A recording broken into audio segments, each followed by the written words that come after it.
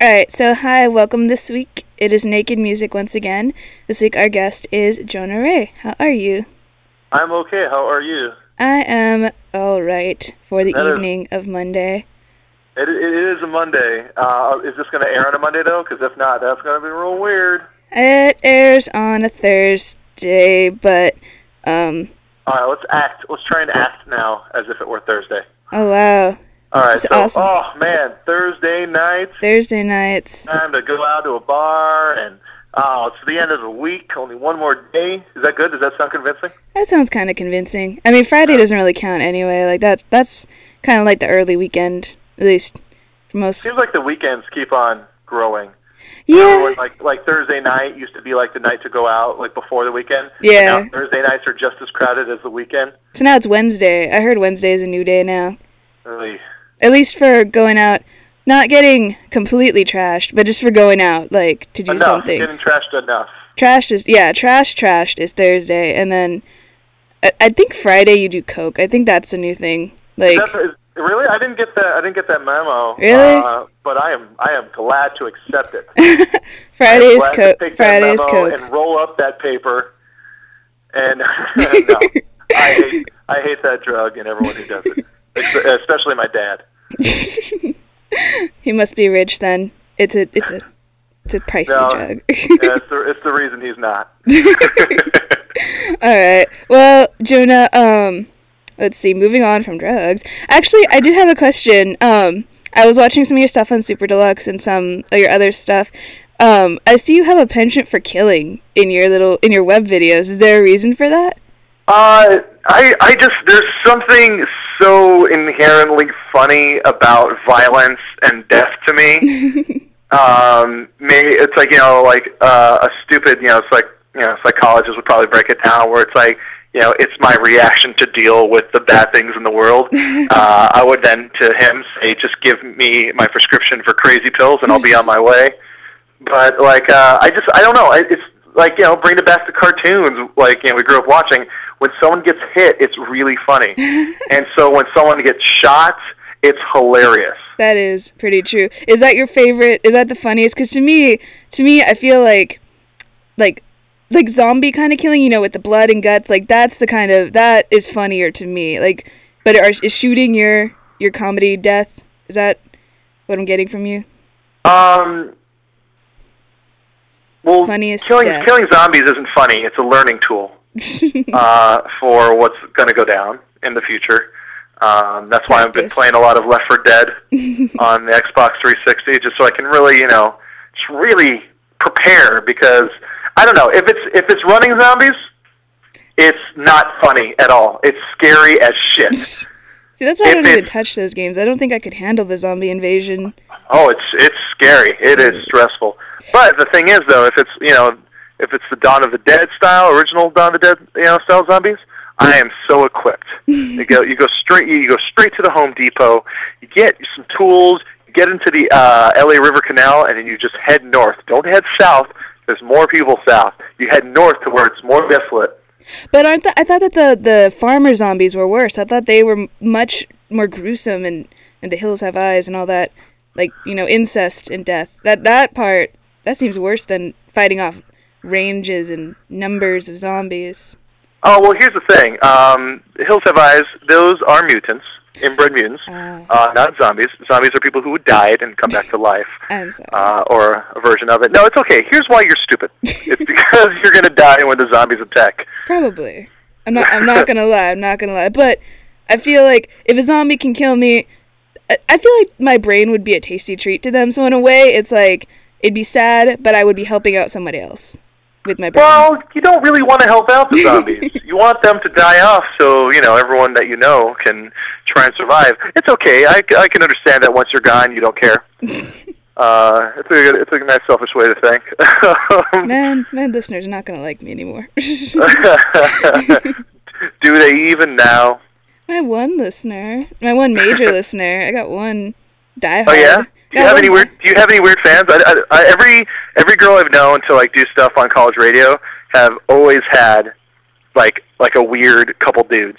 Well, What's weird is that not, like, with this show, there's a few fans, but really my other show, I used to have a psychedelic music show, and that one had some weird, and it was at 6 in the morning, so I don't know, like, what kind of stoner is up at 6 in the morning, but apparently 40-year-old stoners get up at 6 in the morning and try to find your address, and it's very strange. Ooh, yeah, no, that's the worst, especially psychedelic music, because I bet they call you up and go, hey, you gonna play that one? Oh, anyway, I was in the war, and and then, like, like, that happened to my friend Catherine at KXLU. Ooh. It's like, she had a 3 to 6 in the morning show, and I'd sit in with her sometimes, and, like, we'd always get a guy calling in, requesting some song from the war times, and then just trying to talk for hours upon end, and then go on. It's like, hey, you guys want to meet at the Norms? We can go there after you guys get off. I'm going to be up for a while, probably because of all the speed he's been doing. See, I never thought of bringing, like, somebody with me. I always just had to deal with those on my own in the morning. Then the guy after me would come in, and I'd be shaking, and be like, what's wrong? I'd be like, I don't want to talk about it. That was my life for a good quarter. A good quarter, but it's in the past, and I think I've grown as a person. Not enough to survive zombies, apparently, but I've grown to survive now. We'll just never know what's going to happen until it happens. I'm still betting. I feel like the dead space. That's the future of the zombies. Like, we're going to be in space, but I feel like when the zombies come, we're going to already be in space. We're going to have escaped, like, the end of the world. We're going to be like, woo, safe. But then when people start dying and we don't know where to put them, that's when it's all going to happen. That is a very good point. That's my theory. I'm trying to get that around. I feel like that people could get on that. People could get behind that. That's a campaign I'd get behind. That idea is like Obama. I'm all for it. I felt really bad. I was actually with my friend getting lunch today, and there were one of those, at the register they have those, like, give a quarter for some kid to fight cancer kind of boxes. And the boxes I never put anything in? Yes, yeah. Well, on the box it said it was blue background, it had a little African child, and it said change, and all I could think of, like, was Obama wants our change. And oh, that's funny because it's racist. Well, yeah, but it's for Obama, so it kind of balances out, right? Kind of. That's true. That's true. Kind of. Yes, you can. Yes, we can. We can do anything we want now. Yes, we can. What I did right after I found out he was elected president, I went out and I tried to fly. Guess what? I did. Wow. Because we can do anything now. It was amazing. I feel like I didn't do enough when it happened. I was just really messed up. I was just drunk. I wanted to be, but, like, I started feeling sick, and I've gotten into this place in my life where I'm like, oh, you know what? Don't drink when you're feeling sick, because then it will just get worse and worse and worse until you go to the hospital, like that one time. Oh. And so, I was, like, feeling sick, and I just wanted to celebrate, but I couldn't do anything. But you have to have that one time before you learn that lesson. Like, you can't just know one day. It has to happen the one time. Yeah, exactly. It happened the one time. It's just kind of like, that's why, I love drinking. I love getting drunk. And, like, it's weird because, like, I show no signs of stopping, and I think it's because the one thing hasn't happened yet. There hasn't been that one thing where it's like someone's there going, dude, you really gotta think about how much you drink. Like, that hasn't happened yet. Like, I'll get drunk, I'll drive across the, Los Angeles, and it's like nothing happens. I get home. Like, I get drunk and I go into a bad part of the neighborhood and I make friends. Nothing bad has happened yet. Yeah, I feel that way too. I'm surrounded by wood, so I'm knocking on it all. But I am located out here in Irvine, but I always go to the comedy shows, and as you probably know, comedy and booze kind of go together. So, but I made it home every night. So yeah, one night, knock on wood, it'll be fine. But actually, I was curious. I think you're one of the youngest people who's been on our show. You're what, 20 something, 26? I'm 26, yeah. 26 years old. When did you start in comedy? Like, when did you start doing open mics, or however you started? I started when I was 20. I just turned 20. And I had actually moved out to LA when I was 19. I just turned 19 with the intent on doing comedy, but I didn't do anything. I just hung out with bands in San Pedro. And then I yeah, it's, like I started going to open mics and watching them for about a month, maybe 3 weeks. Like I would just go and find them in the paper and look and just kind of see, because I saw, I've seen like professional comedy shows and I've seen comedy on TV, but it's a completely different thing when it's at an open mic, and I kind of had to get a feel for it, like of what it's like to do something from the ground up. Yeah. And so yeah. Oh, well, so, yeah, because I kind of, getting in the comedy scene, I am as well of young age, but so I was just, like, when you were young, like, how did it affect you being under 21? Because I know a lot of the open mics are at bars or other things like that. Like, how did that work? I had the worst fake ID ever. It was one that I found at the record store that I worked at in Venice Beach, and it was this dude named Martin Andrew Knopp. And he was he was 6'7", and I'm tall, I'm 6'4", but he was also like 120 pounds, something. He was really skinny, really dark, and had dreadlocks, huge long dreadlocks. And I remember I was going to I shouldn't say where I was going, but like I went to this bar for an open mic. And like the guy looks at my ID and looks up at me, and I my hair is very far away from any kind of dreadlock, and like the guy looks at me and the ID. He's like, "Oh, some haircut, huh?" And I was like, "Yeah, frickin' job." And then he's like, "Tell me about it," and gives me back my ID and then waves me on in, like, "Fight the man, job suck, get in there, you." And so I had this idea in my head of like that's what I should say every time someone questions it. Last time, and then like the next time around at some other place, the guy is like, "Does your mom know you had this haircut?" I was like, "It's the job I had to cut it for it, and that's why it's now looking like that. Let me have it back." And like the guy's like, "Yeah, but your mom know you had the haircut?" I was like, "But job, I got a job. I had to cut it." And he's like, "Whatever." Obviously knew it was fake, and it worked until I turned 21. I had to use that thing for a year before and of course, like right when I turned 21, never got carded. That's pretty interesting. I always wondered that, just because there are so many shows that are like at bars, and it's not like I'd want them to be anywhere else, but it's just like if you're trying to get into it, like most people get into it usually in their later 20s or so, but if you're like a kid, I don't know. Not really. Well, I know like a lot of kids get it. I know a lot of people did it when they were in college. Like you always hear that, like I did some in college, and I guess just because there's like, nothing else to do when you can't drink, I guess, yeah. I don't know where you would do stand-up around here, though. Yeah, I don't know. Theater? I mean, like... Poetry? I mean, like, I've known a lot of guys to, start doing stand-up at, like, music open mics and stuff like that because, it was just time on stage. And they would get to go up, and they'd actually get a really good response because no one else was doing comedy. Mm. And so they would go and just... like play a ditty on the guitar, then put it down, and then go and do a bunch of jokes, and people would love it because it was like a change of pace. Well, I mean, I personally think that like the bar environment is usually the best because you get the best like hecklers, because you need hecklers when you're starting out, and like a drunk guy is usually the best kind of barometer for whether or not you're really off, or really good, like, or even homeless drunk people sometimes even better. I'm gonna say there's never a time where a heckler is good.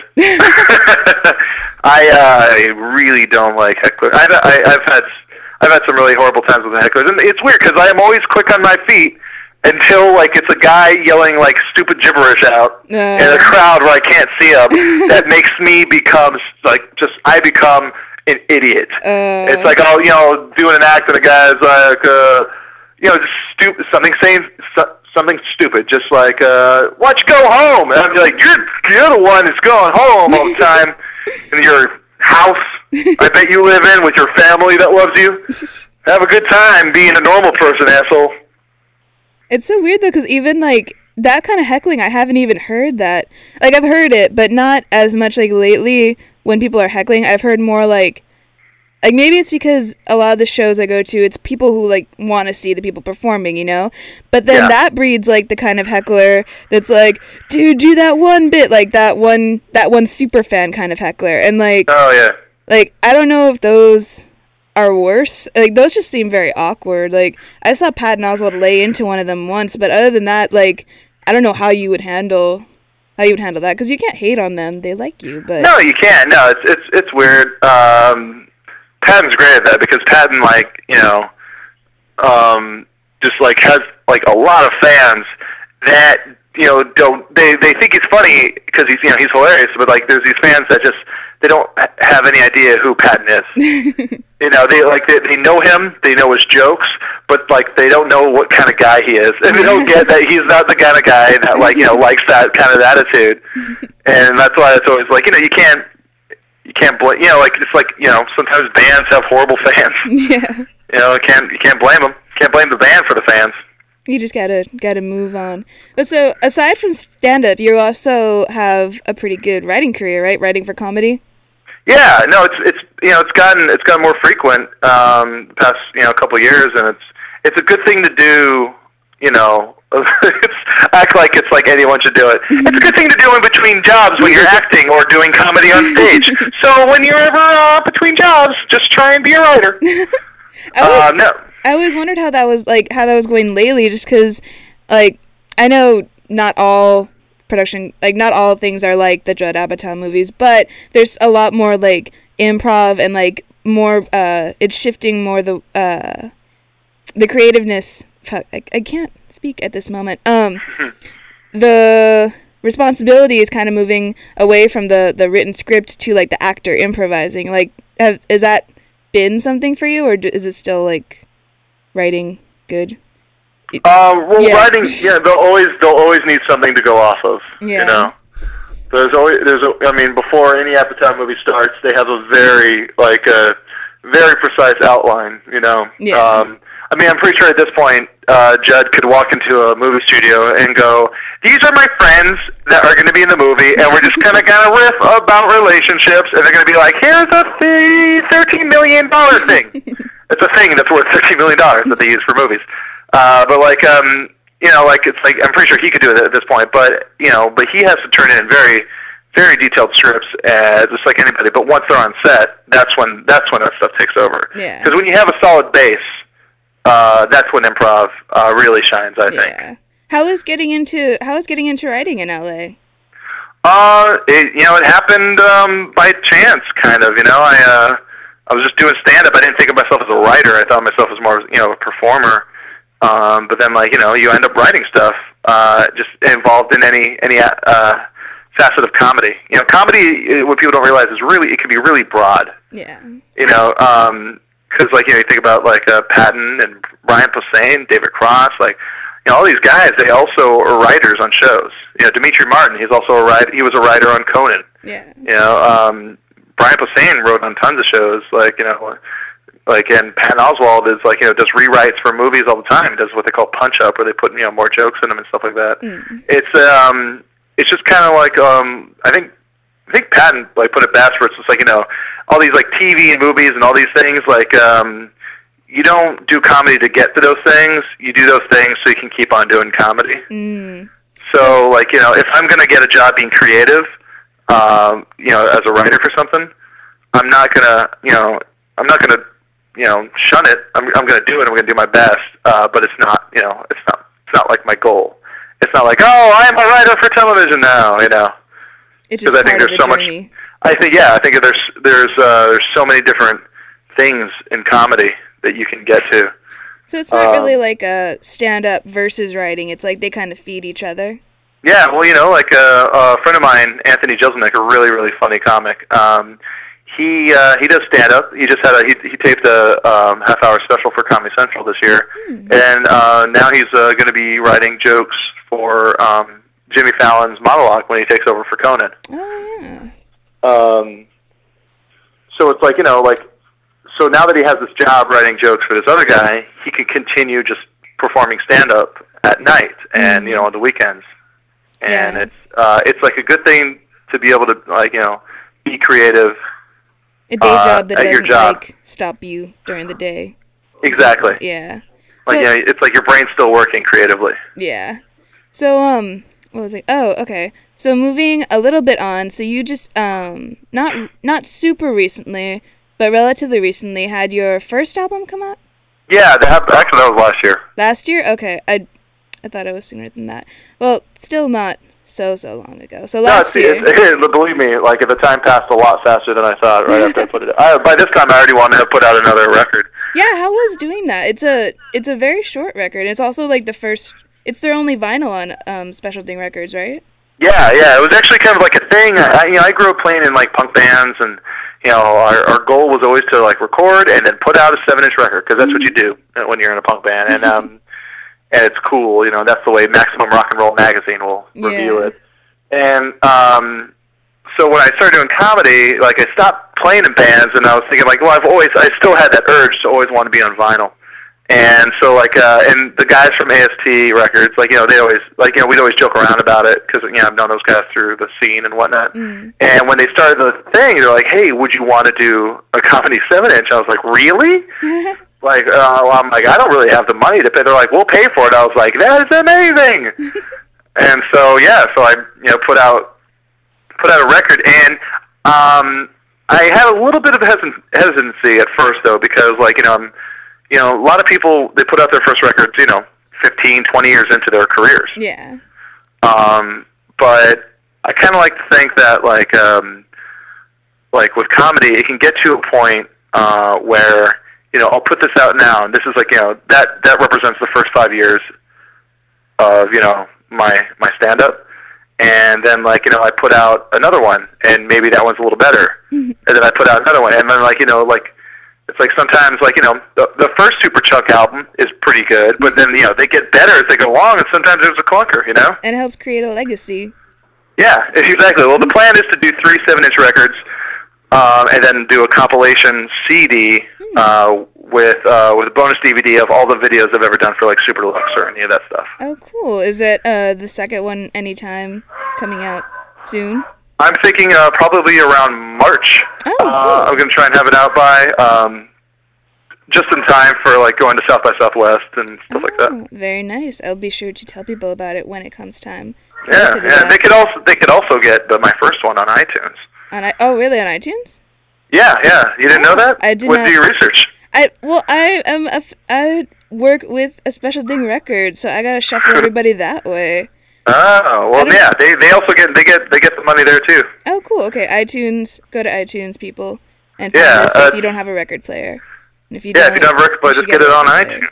Yeah, they should. But if they don't, tell them to go get that record player that plugs into their computer from Urban Outfitters. Oh yeah, the one. Well, isn't that the one where you can turn records into MP3s? Through some magic of the needle. Yeah, no, it's the output is a USB output, and it goes right in your computer. And it comes with software where, like, you just let the record play, and it like separates the tracks and everything. Oh, see, right after that came out, I actually got the from the Ion. I think the same company, like they had a regular record player, and it went down like $100. I got it right after. I still have the old school one, but it works. It's all good. So, I guess the record, it like, not even with vinyl and stuff, but you do have kind of a penchant for, like, not campy, but like the kind of retro cool things, like Mystery Science Theater. I hear you're a big fan of, which is awesome. Yeah. Well, what's funny about that is like maybe to a younger kid that stuff is retro, but that's just me being stubborn. As like a person getting into new things, like it's so weird because I know eventually I'm going to be like considered like the early 2000s guy. The early 2000s guy. He still watches non-Blu-ray DVDs, and he goes on MySpace still, and he listens to these things called CDs. It's like Mystery Science Theater. I grew up watching it. I'm a huge fan of it. I just bought the 20th anniversary box set. Oh, wow. I watch the movie all the time. Like the name of the record is a line from the movie, and so the next record, which is going to be called "Hello, Mr. Magic Plane Person, Hello," awesome, is also another line from the movie. But it's like the vinyl thing. I guess it can be considered retro, but they still make records. They still make vinyl. They do still make records. Yeah, I guess oh, go ahead.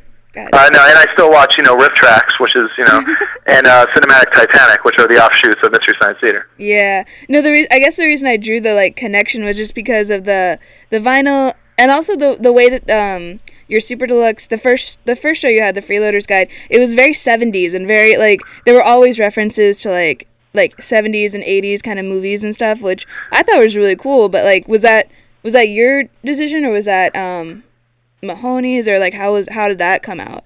That was like a lot of that was me. I wanted it to look like one of those stock, educational films. Yeah. From the early '80s, late '70s, and and then between me, Neil Mahoney, the producer, co-writer, and Peter Atencio, the director and co-writer, we're all like nerds when it comes to movies, and the second one was kind of had an aliens thing. Yeah. The guy did free food, and there's, of course, you have to always make a reference. If you have the opportunity, you should always make a Benny Hill reference. That was one of my favorites. That was pretty. Thanks. Yeah, that's probably my favorite out of all of them. I think one of the things that made that the best was that I think for some reason the combination, you being chased by Matt Braunger, your expressions combined was just it all worked. It was beautiful. Yeah, it's fine. That one has a lot of star power, and it's got Matt Bronger, it's got Joe Wagner, who was a really funny comic. He was on the Zach Galifianakis DVD. I thought that was him. I was like, I saw him at the very end. I was like, is that? Yeah, it's the guy in the gorilla suit, and who also was the guy at the bus stop. Was Eric Appel, who's a writer on Human Giant, Crank Anchors, and now he's a content producer at Funny or Die. And then Michael Bush, who was on the Alltel commercials, was the policeman Bobby. So that one was one of my favorite ones. All my friends in it and stuff like that, and it was a blast. So cool.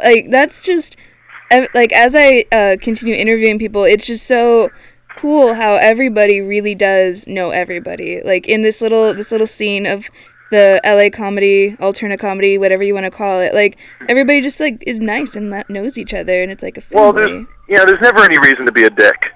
I find it rare when I have a reason to be a complete asshole. And I think it's kind of the way everyone else feels. I mean, in a sense, we're all in competition. But you hear those sirens? I live in a tough neighborhood. Tough. Highland Park. Jonah Ray, tough comedian. Yeah, I'm the bad boy of comedy. There's we're all kind of in a competition with each other, but just it's we're all here still having to see each other every day. So, and some of these, I've met some of the, my best friends through doing the comedy, doing the comedy. Neil Mahoney and Matt Bronger, who's just got done with Mad TV, and the Human Giant guys. All these guys are people that actually, we all hang out. It's it's great. It's I don't know what my life would be like if I weren't doing comedy. I'd probably be hanging out with shitty punk rock heads. But you still open for you haven't totally abandoned the music. Didn't you just open for the Rosebuds like last week or something, or the week? Yeah. Last week I opened up for them up in San Francisco, and then did the LA show with them down here, which was a lot of fun. I did the shows with my friend Randy Litke, who's this comic young guy from he's from Bend, Oregon. Kind of was in the Seattle scene for a bit, but he is one of my favorite young comedians right now. He's a new guy, but he's so funny. He's one of my favorite guys. Yeah, he actually found my found my MySpace show, and I want to see him. I haven't gotten a chance to see him live, but I saw some of his clips, and they seem really good. Yeah, no, he is. He's great. Actually, yeah. So I did a bit. Sorry, my dogs are freaking out. No, he's great. We did a bit. That we did actually that I thought of. We opened up for Man in Crystal Antlers in Los Angeles, and so when the Rosebuds asked me to open up for them again, or open up for them, that's when we did that bit again. So yeah, any way to plug Randy Lickey, you should give him a link. MySpace.com/Randy Lickey. I have to check this to make sure. Yeah. But so do you think that you would ever consider kind of, like, is that something that you want to do more often, doing the, because I've seen you be involved with, like, music shows, like Comedy Plus Music. That's something you'd want to, like, do, or do you want to do more of the, like, the stand-up at the, like, you know, the improv kind of thing, or, like, where's your favorite kind of perform thing? If you had your choice, where would you want to perform? I don't know why I can't speak right now. Well, no, I can't really pick a place to perform because, like, you know, anywhere will get old eventually, and, you know, like, I don't want to open up for bands all the time because that's very limited. Because if you try to do stand-up and no one knows who you are, that is one of the worst things to ever happen to a human ever.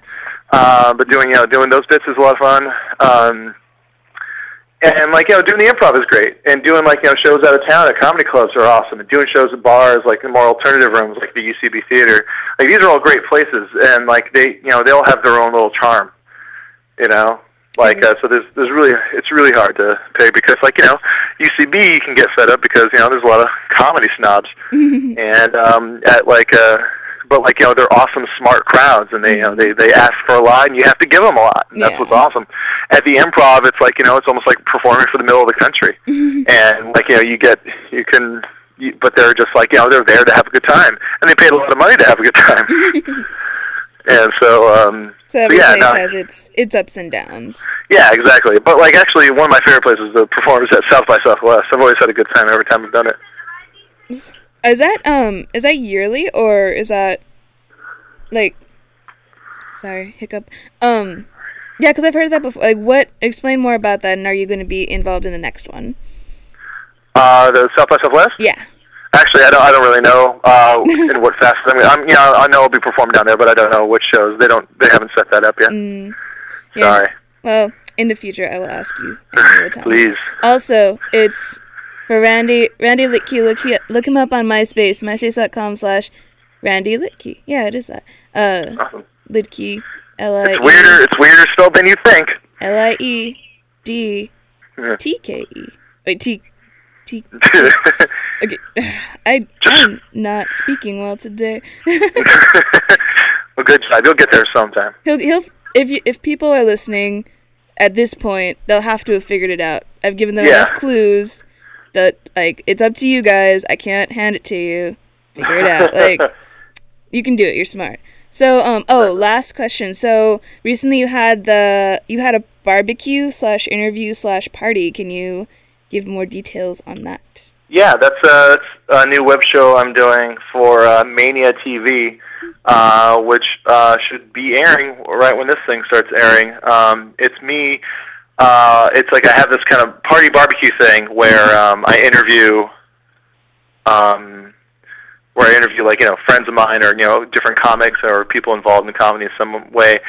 We did an episode with Rob Hubel from Human Giant and Steve Agee from the Sarah Silverman program. Like, and it was awesome. It was a blast because it was just like, you know, it's like I wanted a way to have, like, these people be interviewed, but where it's not like a, you know, cheesy thing like they're pitching something or something like that. Just it's like so is it telling stories and whatnot. But then actually on this Saturday we're doing another one with Janine Garofalo. Oh, very cool, very cool. Yeah.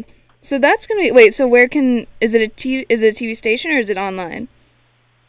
Did you say? It's gonna ManiaTV is ManiaTV.com. Okay, ManiaTV.com. Yeah, that sounds really cool. I remember seeing it on your MySpace, and it seemed. I'm excited to see it because I really like those kind of interviews where I don't know if you can tell yet, but where it's not as concrete or like just like question answer. Yeah, like it's more the more like free form, the better. Exactly, it's more of kind of a hangout thing. That's very cool. So that's good. That's another thing to look forward to. See more comedians and see Jonah Ray. See everybody. Yeah, check it out. Check it out. All right. Well, this has been an amazing interview from my part. Thanks. I hope I've had a blast.